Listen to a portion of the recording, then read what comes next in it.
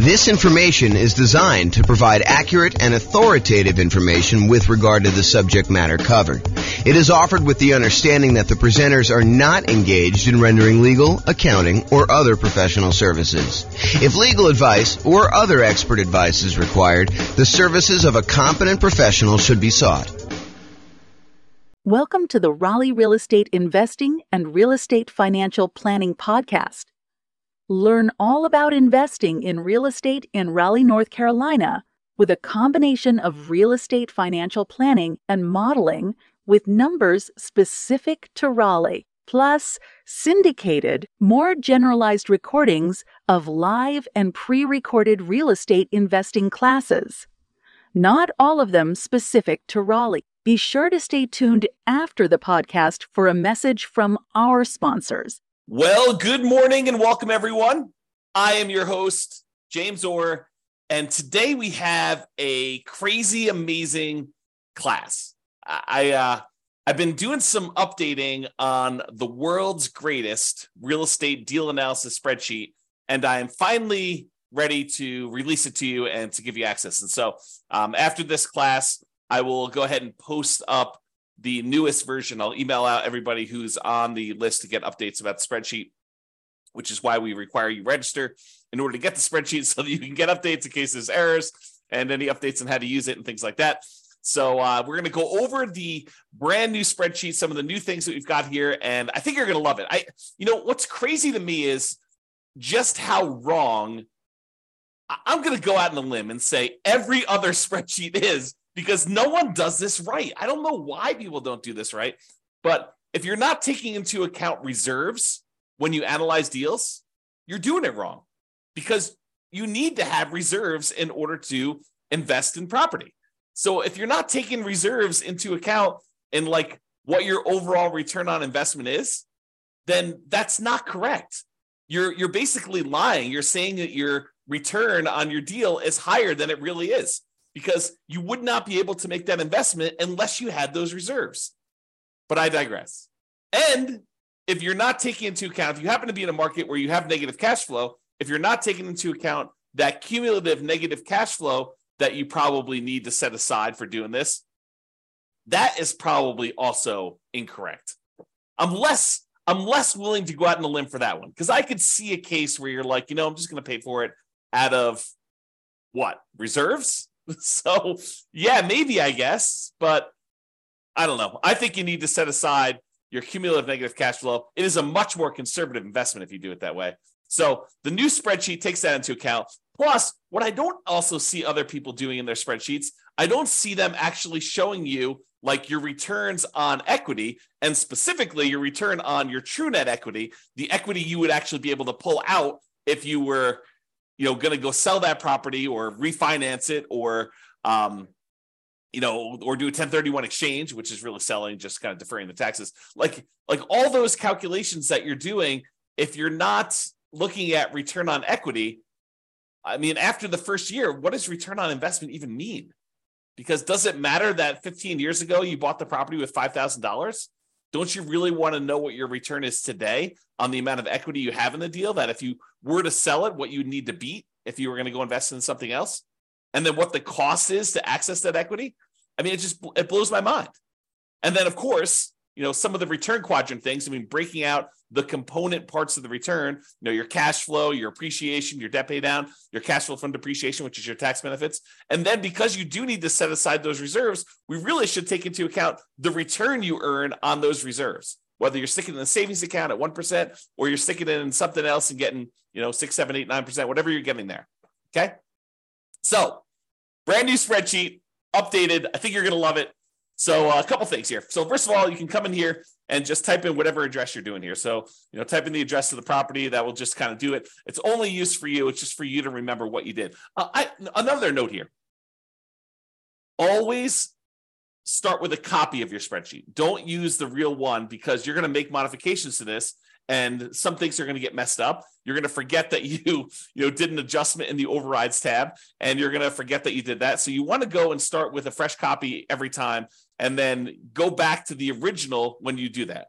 So Or if you have a template, if you're like, hey, look, I know my taxes are always going to be, 1%. So go ahead and put 1% in there and then save that as your template. And then always go back to the template that you've modified to kind of do it. Okay.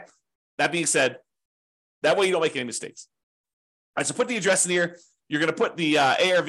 I know I'm going to do a whole series on deal analysis. So I'm not going to go and actually analyze a deal and walk you through the deal analysis. We will do a lot of classes on those. I'm going to do a class on how do you analyze 20% down, 25% down, all cash, lease option, creative financing, nomad, house hacking, BRRRR strategy. We'll do all of this type of deal analysis so that you understand how to analyze every single deal. And then, provided I can get to it, I do plan on allowing kind of a explanation for every city.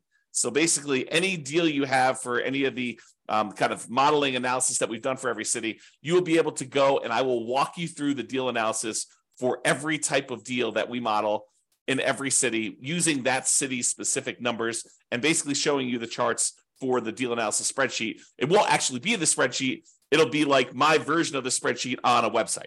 So that is coming. Knock on wood that I have enough time to go do it, but it is coming. That's what the plan is right now. It's always been the plan. I mean, that's why we built it this way. Okay, so that being said, so you put it in the ARV.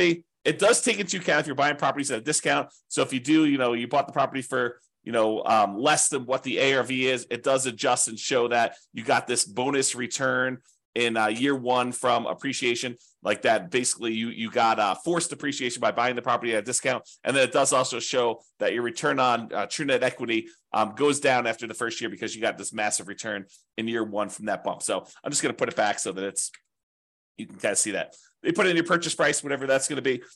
You put in seller concessions, whatever you negotiate with the seller to get them to contribute towards your closing costs, you can do that. That counts as a credit towards you. And then your down payment amount, put in 20% down or 5% down or 25% down. In this case, we'll use 25. Your closing costs, which we'll calculate here, and then show how much the closing costs actually are in dollars. So use the percentage. And then rent ready costs. This is how much money you need to put into the deal to get the deal ready to rent.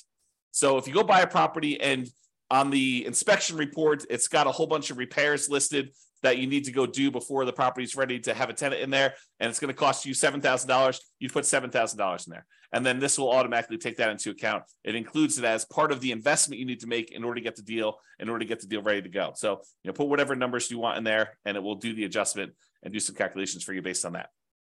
Then this cumulative negative cash flow field is brand new. The idea being this: if you're going to buy a property, let me just back up. In our current marketplace, the last few years, prices have been going crazy up. And interest rates have gone up a ridiculous amount. But even though rents have increased, they haven't quite increased enough to counteract the significant increase in prices and the significant increase in interest rates. So in some markets, in many markets, I'll just say this, it is harder than ever to get good cash flow in every market. Okay. Some markets, you're going to have negative cash flow, especially if you put down a very small amount. If you're going to go do like house hacking, put 3.5% down, it's very likely with the interest rates where they are that you're going to have some negative cash flow on that. And what negative cash flow really is deferred down payment. Because if you had put more down, if you had put 100% down, you wouldn't have negative cash flow, right? If you put 50% down, you probably wouldn't have negative cash flow. But we're choosing, after we do our analysis, we're looking at the numbers saying, look, I'm choosing to put less down. I'm choosing to put 3.5% down or 5% down or whatever down. And so you're choosing to have some negative cash flow. And if you choose to have negative cash flow, we need to take that into account in our deal analysis. And the way that we take that into account is we look at how much negative cash flow we're going to have and for how long. And so what the software does, if we're going to go to the overrides tab and just show you how this works, let me go and let me make this negative cash flow so we can see. So let's say rent on this is, I don't know, $3,300 a month. Yeah, negative cash flow, it's a little bit negative there. Let's do $3,100, see what it is. All right, so now we've got negative $106 a month negative cash flow. So let's see how this works. So I'm going to go to the overrides tab. And in the overrides tab, I'm going to go find the spot for cash flow, which is right here. And it's going to show you that cash flow for the year was negative $2,238. So we show how much negative cash flow was in the first year. So in this particular property, because we analyzed the deal, it shows you that the negative cash flow was $2,238 negative. But because rents went up a little bit in year two. We're assuming rents are slowly creeping up each year. Rents are increasing. In year two, we're estimating negative cash flow to be only $1,524. And in year three, because rents went up a little bit, and even though the taxes and insurance and maintenance and all that other stuff increased, it didn't increase enough because our payment is largely a large percentage of that amount. So negative cash flow in year three is only $790 for the year. And negative cash flow in year four is only negative $33 for the year. Okay. But what we do now is we take the cumulative amount. We add up. The first year was negative $2,238. The second year was $1,524. So the total amount cumulative so far, the maximum amount we had to kind of eat in negative cash flow was negative $3,762, plus another $790 in negative cash flow, put you at $4,552, plus another $33 is $4,585. But since negative cash flow is all zero from then on out, we can look at that, and we can look at this chart and see this little visual shows you like all the way to the end. You can see that there's no more negative cash flow because the property is getting better as we do that. So the maximum amount of negative cash flow we have is this $4,585. Well, if we go back to this main tab over here, whoops.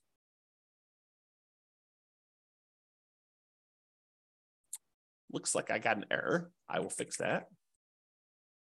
There we go. So now it shows you the maximum amount of cumulative negative cash flow that you have on the property. And so it shows you how much you need to have set aside there. So now it says, look, you need this amount down, $110,000. You need this amount in closing costs, $4,840. You need this amount in order to make the property ready to rent. And we're going to need $4,585 set aside to get us through the entire estimated amount of negative cash flow we have in the property for the duration. And that's going to count all as how much we need in order to do the deal. The total amount we had to invest, which is now $119,425. So now whenever we do a calculation for return on investment, how much we had to put into the deal, we do it based on everything: the total down payment, the closing costs, the rent ready costs in order to make the property ready to go, and any cumulative negative cash flow over that entire time that we're likely to have negative cash flow on this property. So now the calculations for return on investment are correct. Before, they were not. Okay? Now, mortgage amount does that calculation, put in your interest rates, loan term, you put in how long it is. Private mortgage insurance, in this case, we're putting 25% down. So we don't have any private mortgage insurance. But if you did, if you're putting 15% down, you put that in here. At what point do we drop the PMI off? So it'll calculate it only until you get to that point for loan to value, and then it'll drop it off. How much rent you're getting on the property. Vacancy, property taxes, calculates those. Insurance, HOA, utilities, put all that in there. Maintenance on the property, setting that aside. If you're going to go calculate a different dollar amount for capital expenses, you could set that aside here. Use the capital expenses spreadsheet that we have, totally separate spreadsheet for calculating how much you need in CapEx in order to do that. How much you're paying in property management, if you're doing that at all, unless you're doing it yourself.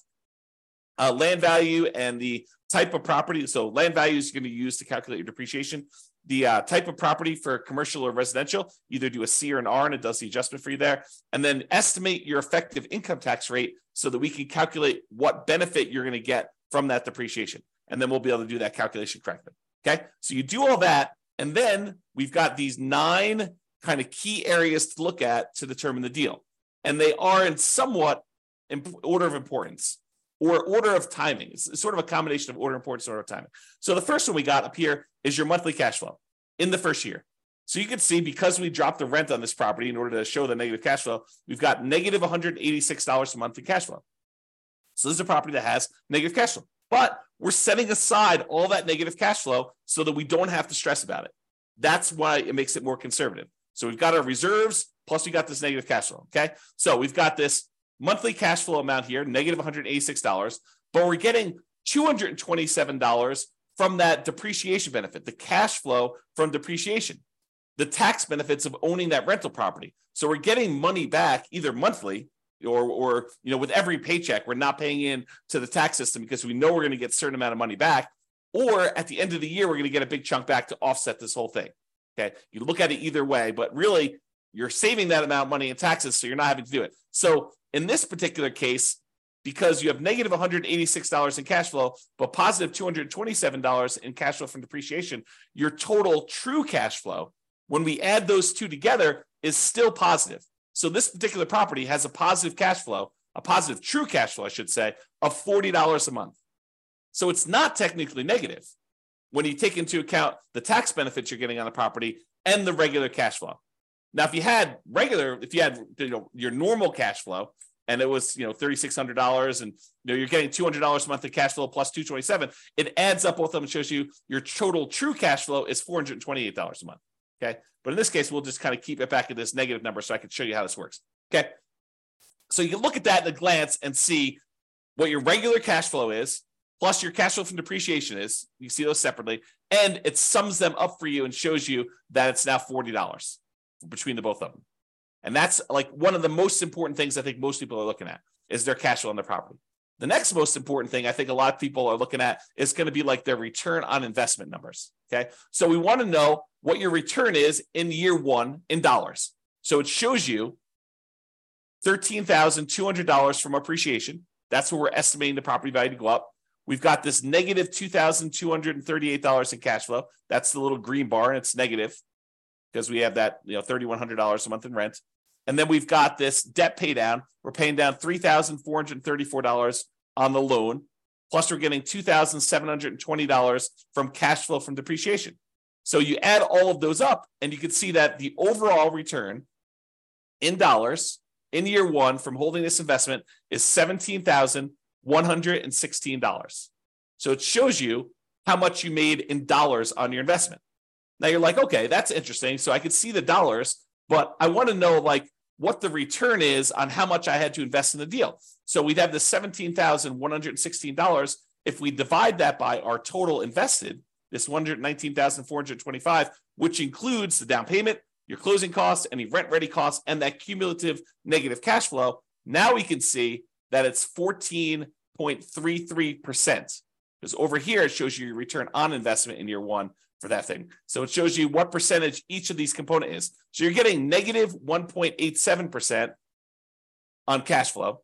You're getting 11.05% on appreciation. You're getting 2.88% from debt pay down and 2.28% from cash flow from depreciation, your tax benefits. You add all those up, it's 1433. So now we can see at a glance, cash flow, true cash flow, the return you earned in dollars in year one, and the return on investment in year one, 14.33 is the total. And we can see it broken out into all the different component parts. That's why this is powerful, just to see it all at a glance like this. Now, if you decide, look, I'm a 6-month type of reserve sort of guy or gal, and I want to invest in properties, this RIDQ plus R6 says my return in dollars, quadrants, because it shows you the 4 areas of return, plus reserves for 6 months, R6. Okay, so now it shows you how much you earned on or having reserves set aside, earning 1%. So you had 6 months of reserves in this property, so you earned an extra $383 in reserves.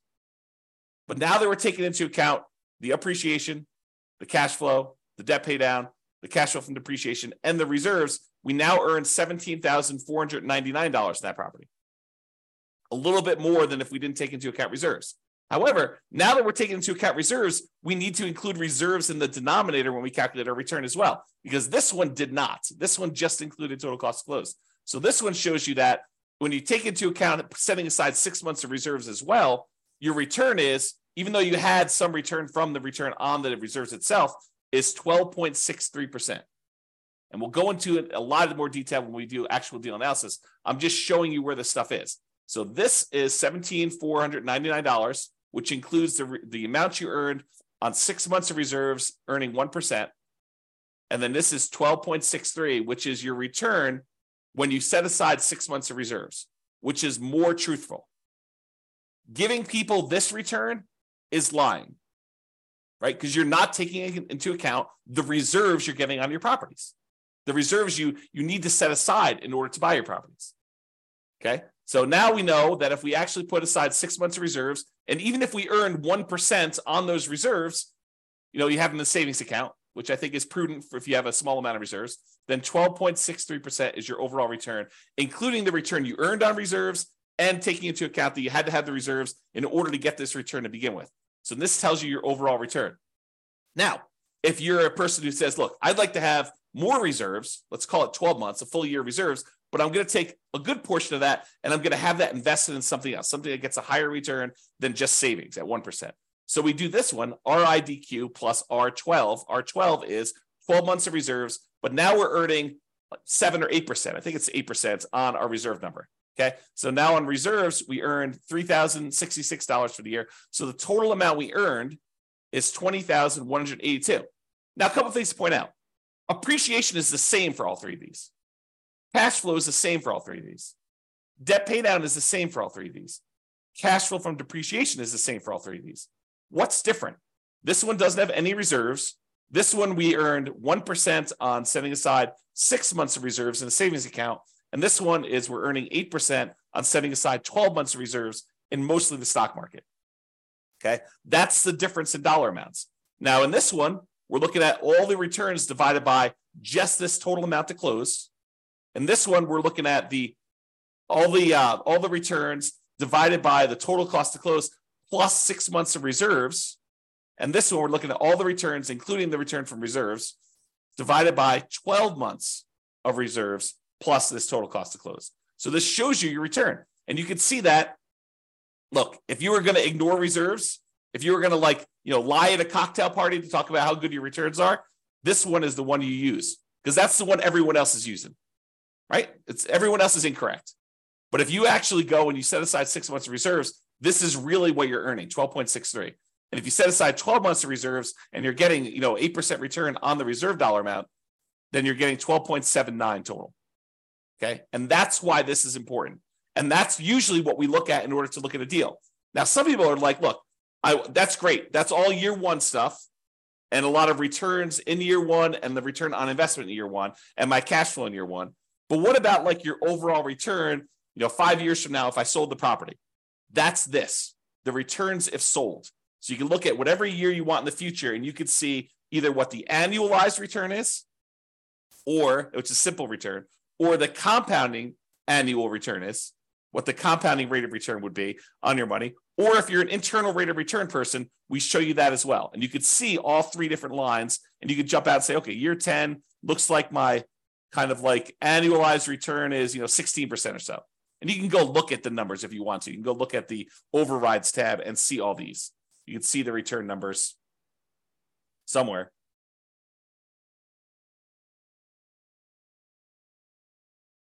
There you go. Here's the returns. Before and after taxes. So you can go look at those if you want to. Okay? Or just kind of estimate it from the chart. You can see how it's doing, right? So this is if you want to look at those different returns. You want to see the internal rate of return? That's in year 15. That's probably around 11%. So you got 11% annualized internal rate of return by buying this property. If you sold it and you paid all the expenses of sale, it does take into account the expenses of a sale. And you can adjust what those are in overrides. Okay, so you can adjust what your expenses of sale are and have it be. And in some cases, you may want to say, hey, look, my costs of sale are different at different periods of my life because my tax rate's different, or I'm a real estate agent, so I won't have a real estate commission here. But if I go beyond this point, I'm turning my license, and so I don't have that anymore. You can do all that because we have the ability to override in any year, almost any number.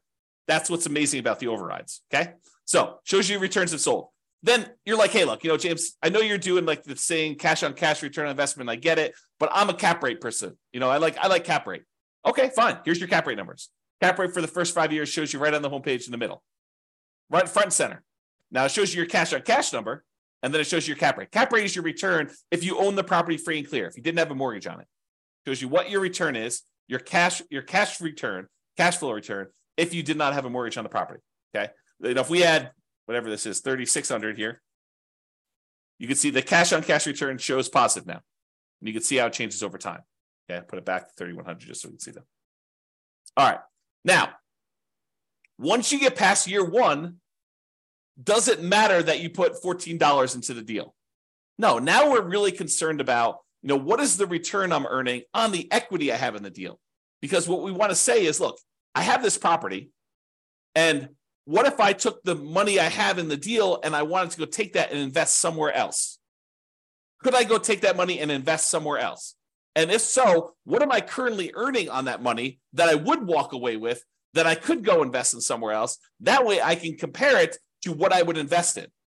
If I'm going to take this equity out of my deal and get 11% return, well, what am I earning on that amount of money in the deal right now? What is the return I'm earning on that money that I would walk away with?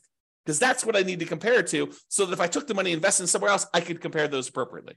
And so now what we're looking at is your return on equity. And specifically, not just the return on equity, which I think is wrong, right? Like, I like the idea of someone, okay, look, if you're not going to look at return on equity at all, that's like one level of wrong. If you say, look, I understand what you're saying, and I really should be looking at my return on how much equity I have, that's a step in the right direction. But it's still not right. And I still see people doing this. I still see people doing like looking at the return on equity like that's a real number. It's not a real number because you don't really have that equity. In order to access that equity, you got to do something. You got to either refinance the property or you got to sell it. I mean, that's how you get at equity. So you need to take into account, what does it cost me to get at that equity? If you're not taking that into account, then you're fooling yourself because that's not a real number. And I'll show you here in a second that that's not a real number. It's a significant cost to get at this equity. Okay. So this shows you, though, the return you're earning on that true net equity. Your true net equity is your equity after you subtract out closing costs, real estate commissions, capital gains taxes, and depreciation recapture tax. All the expenses you have of selling a property and getting out of the deal. That's what true net equity is. So this shows you now your returns on these 4 different areas, plus your return on your total return. So the green line, everything matches. Green is always cash flow. Your green line is going to be your cash flow return. Starts off negative in this case and kind of grows up here so that your return on equity over time eventually is pushing 4% or so. Okay, that's sort of like your cap rate over time. That approaches cap rate, right? Debt pay down return starts up here, kind of drops down, it kind of continues on, drops down a little bit. Appreciation return shows you what that looks like over time. And then your cash flow from depreciation number looks like that is. When you sum all of them up, it's this dotted line. So right now, when we first got the deal, in year 1, it looks like your overall return on true net equity is just below 20%, probably 19.12 looks like. And then your return as you get to year 10 or so, I don't know, it's probably in this ballpark of whatever that is, 15%. So your return on true net equity is 15% there. So you can see how this changes over time. And of course, if you want to go look at the overrides, you can look at your return on true net equity right here, return on true net equity quadrants. So it shows you each year's numbers and breaks them down for you. So you want to go look at year 16? Okay, year 16, you're getting 6.25% from appreciation, 3.35 from cash flow, 2.92 from debt pay down, and 0.83 from cash flow from depreciation for a total return on true net equity of 13.35. Okay? All right, so you can see the true net equity numbers and how that works out over time. Typically, your return on true net equity drops off. On a finance property, it tends to decline over time.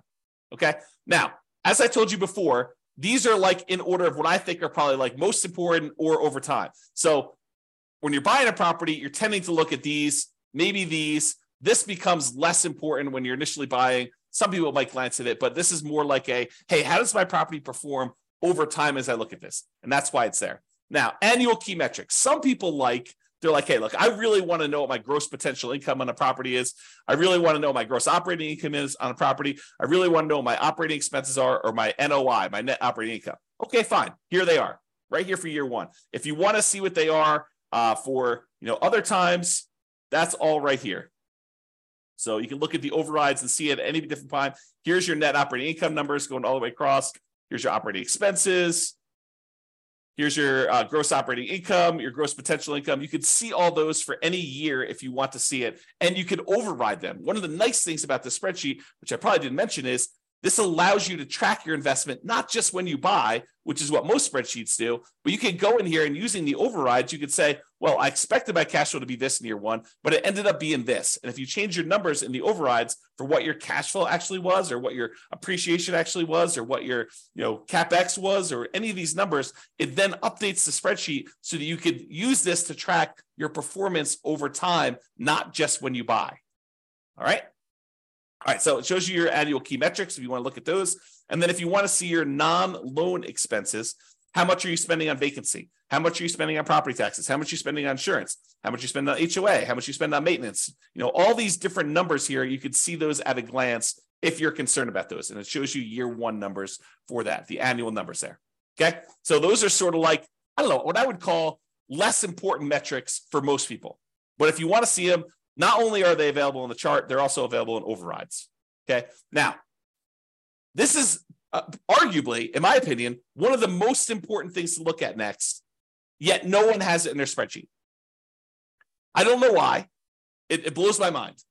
But really, don't you want to know how much equity, specifically true net equity, you have in your property, or cash out refi equity you have in your property at any given time in a property? Like, you want to see that, right? And how much does it cost you to access that? Well, this is this. So the dark lines that are kind of increasing over time, that's your true net equity and your cash out refi equity. The really dark one is how much money you have in true net equity, the amount of money you would walk away with if you sold the property and you had to pay closing costs, real estate commissions, which can be zero. You can override that number. Your capital gains tax rate and your depreciation recapture rate. So you want to go in your overrides. If you're like, hey, look, my real estate commission, we assume 6%, but you're like, hey, look, I only want to spend 3% on that. Okay, great. You put in your override and it actually does the right numbers, redoes your calculations for all those true net equity calculations. You say, look, my closing costs, you have estimated 1% here. No, my closing costs in my market are 2%. Great, adjust them. What about closing cost dollar? You're like, hey, it's not really a percentage. It's more like $5,000. Okay, put in $5,000. Or your real estate commission dollar amount. You want to change that? Or you want to say, my depreciation recapture tax rate, it's not 25%. I make less than that, so I'll put in my number. Or my capital gains tax rate, it's not 15%. I'm in that really low tax bracket. It's zero for me, at least for the first few years. Put in zero for a few years, then put it back up to 15.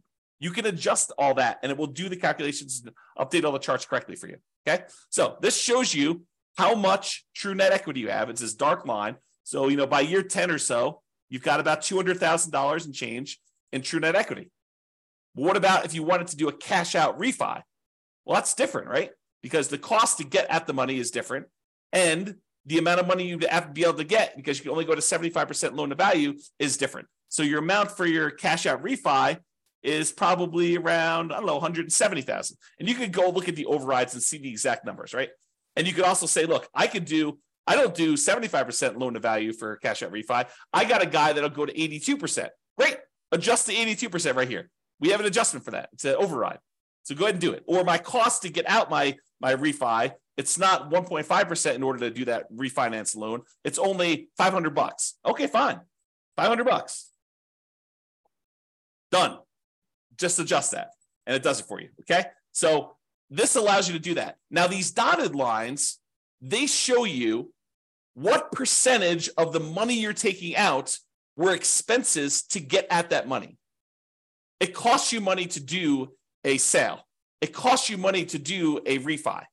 So how much did it cost you as a percentage of the amount of money you're taking out, right? Because I want to know, look, how expensive is this money to get at? And so these numbers show you how expensive it was. This like dotted line here shows you that, you're looking at this other scale, about 40% of the money that I would get out were spent in order to get at that money.